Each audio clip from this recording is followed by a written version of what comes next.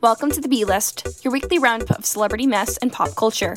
This week, the People's Choice Awards, the BAFTAs, and the NBA All-Star Weekend. Stick with me. First up, the 2024 People's Choice Awards, hosted by Simu Liu, aired live on Sunday, February 18th on NBC.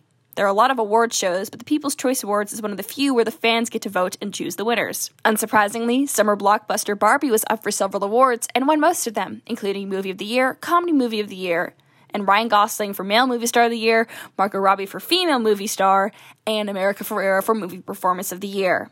When it came to TV, Hulu dramedy The Bear had 5 nominations, winning 1, Jeremy Allen White, for Comedy TV Star of the Year. Fan favorite The Last of Us picked up 2 awards for Pedro Pascal for Male TV Star of the Year and for Drama Show of the Year. The ceremony also paid tribute to 2 icons, Adam Sandler and Lenny Kravitz. Sandler was honored with the People's Icon Award, and Kravitz was presented with the Music Icon Award. Next, the 77th Annual British Academy of Film and Television Arts confirmed what the pundits already know. Oppenheimer is the film to beat at the Oscars. Christopher Nolan's film scored Best Film and Director of the ceremony. Several frontrunner Oscar contenders also won big at the BAFTAs, including Emma Stone for Poor Things, Cillian Murphy for Oppenheimer, Davine Joy Randolph for The Holdovers, and Robert Downey Jr. for Oppenheimer. And they're all likely to repeat this at the Oscars, as the groups share significant crossover membership.